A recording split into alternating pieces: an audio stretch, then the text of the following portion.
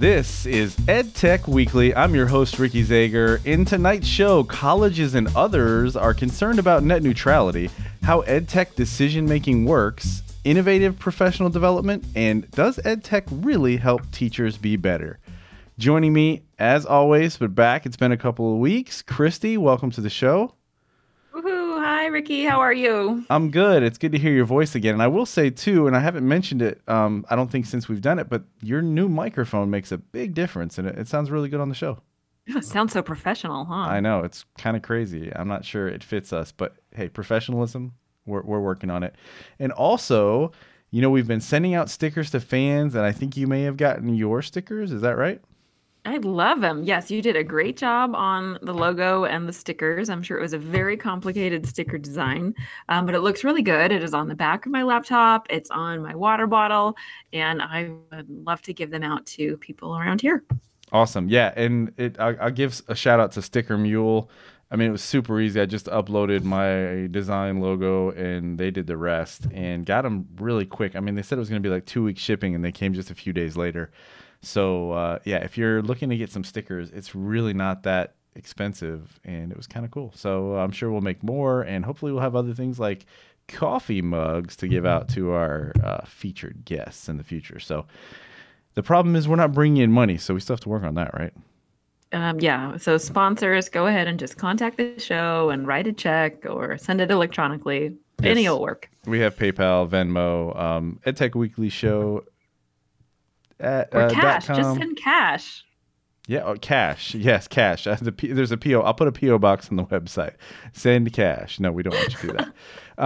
Well, I think it's time to get back into it, and we begin as we always do with the EdTech News Rundown.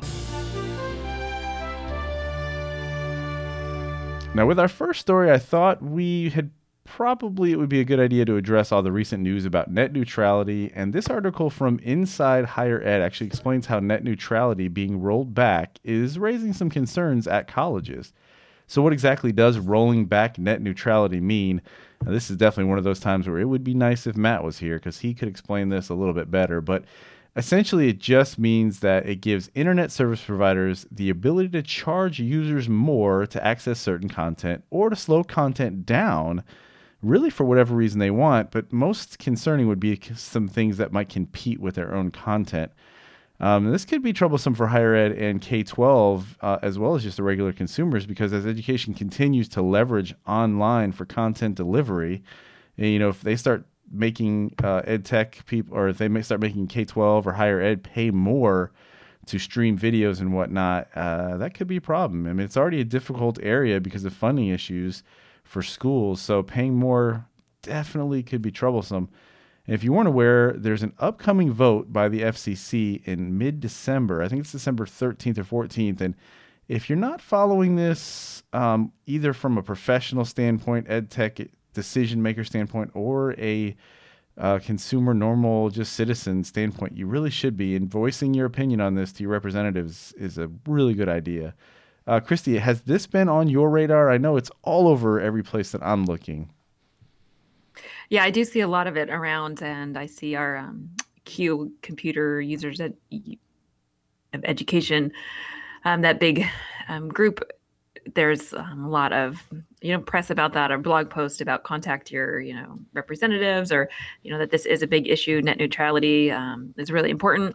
It is for access and equity, and so it'll be interesting to see what happens in December. It does kind of scare me a bit, though, if we don't have it. Who controls it and all that power, and who says you can get it or not, and then how much is that going to cost all of us? Yeah, there's one side of it that could really. It's possible that not much changes, but when it turns into people putting money in their pocket, we know how that has worked in the past in many different ways, and big companies are not one to be really concerned about the little guy. So definitely something to be looking into, and hopefully that all works out, because who knows, maybe even doing a podcast or getting this to be downloaded places might become troublesome if it's not something that they're interested in doing. So again, something to be looking out for sure. Yeah.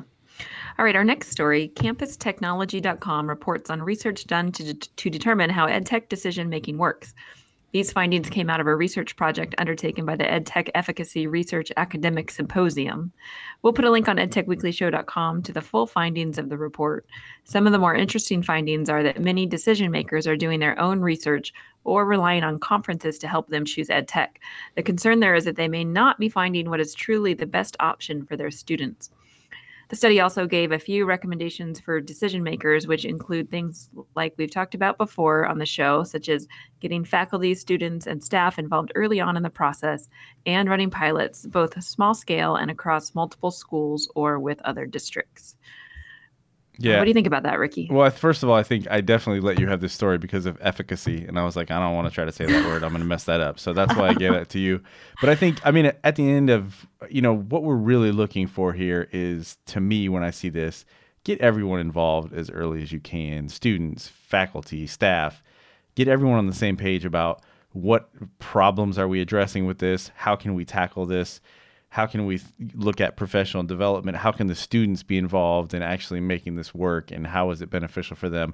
Those things need to happen early on. And if you don't do those things, it's probably not going to work out. I mean, you got to involve everyone, because as we're seeing, these things are really a huge part of what we're trying to do in schools. And if one of those groups isn't on board, it doesn't matter which one, it can be a problem. For sure. And also what this article talks about is how, teachers are just doing their own research or making their own decisions based on conferences. And I think that's good. Everyone's trying things out right now. I see that there's so much out there. What one person likes, another person may not. And, someday that may, that choices may be narrowed. But right now there is just so much to choose from. And I do think it is important for teachers to choose what works for them and their students, but also, some sort of screening or vetting.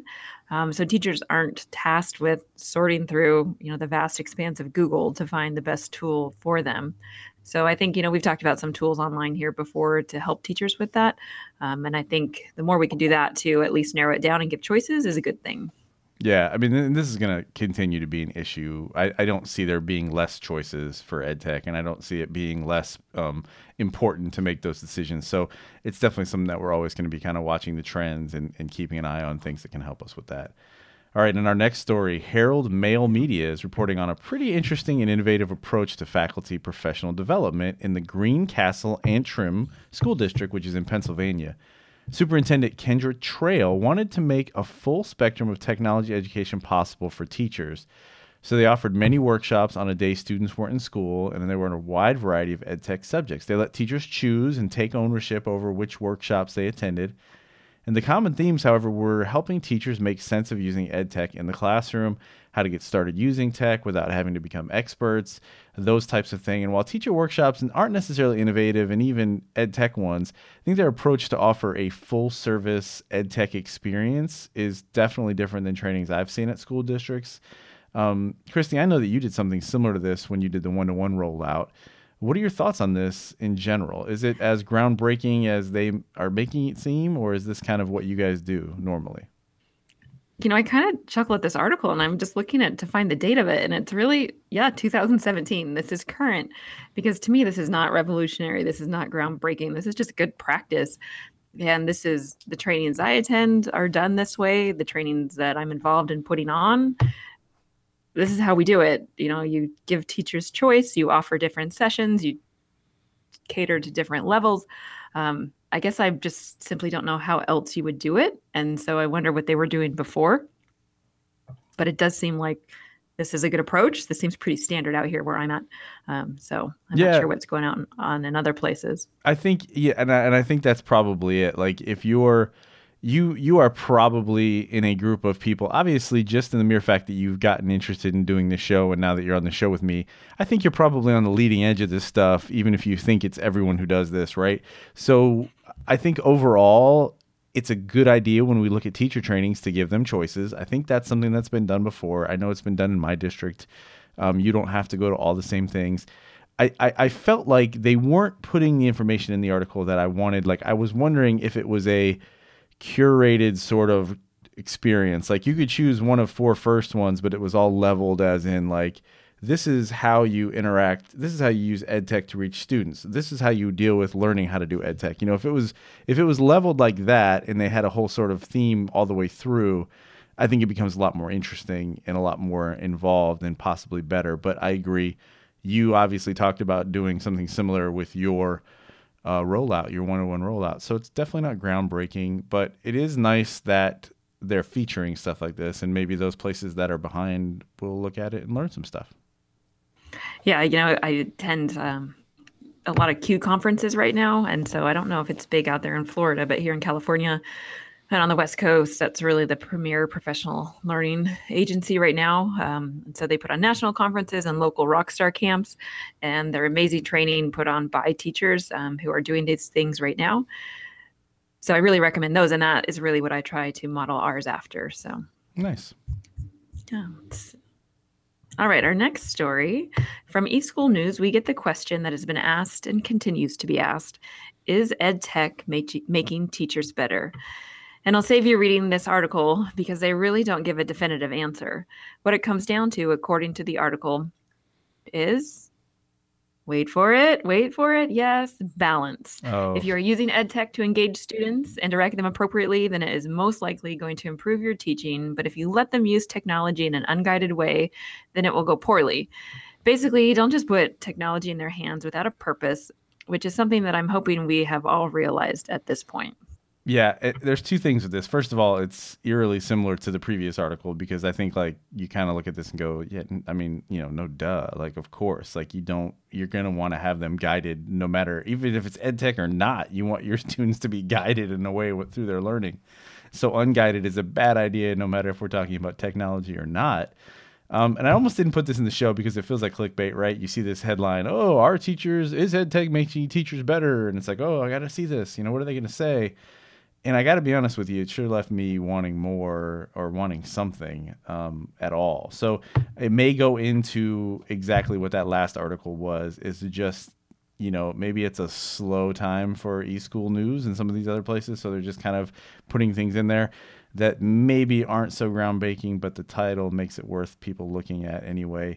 I did love the last line in this article. I have to admit, it said, "Are you ready to start with your classroom?" ? And then there was really no place to click to call to. I was like, "Oh, cool.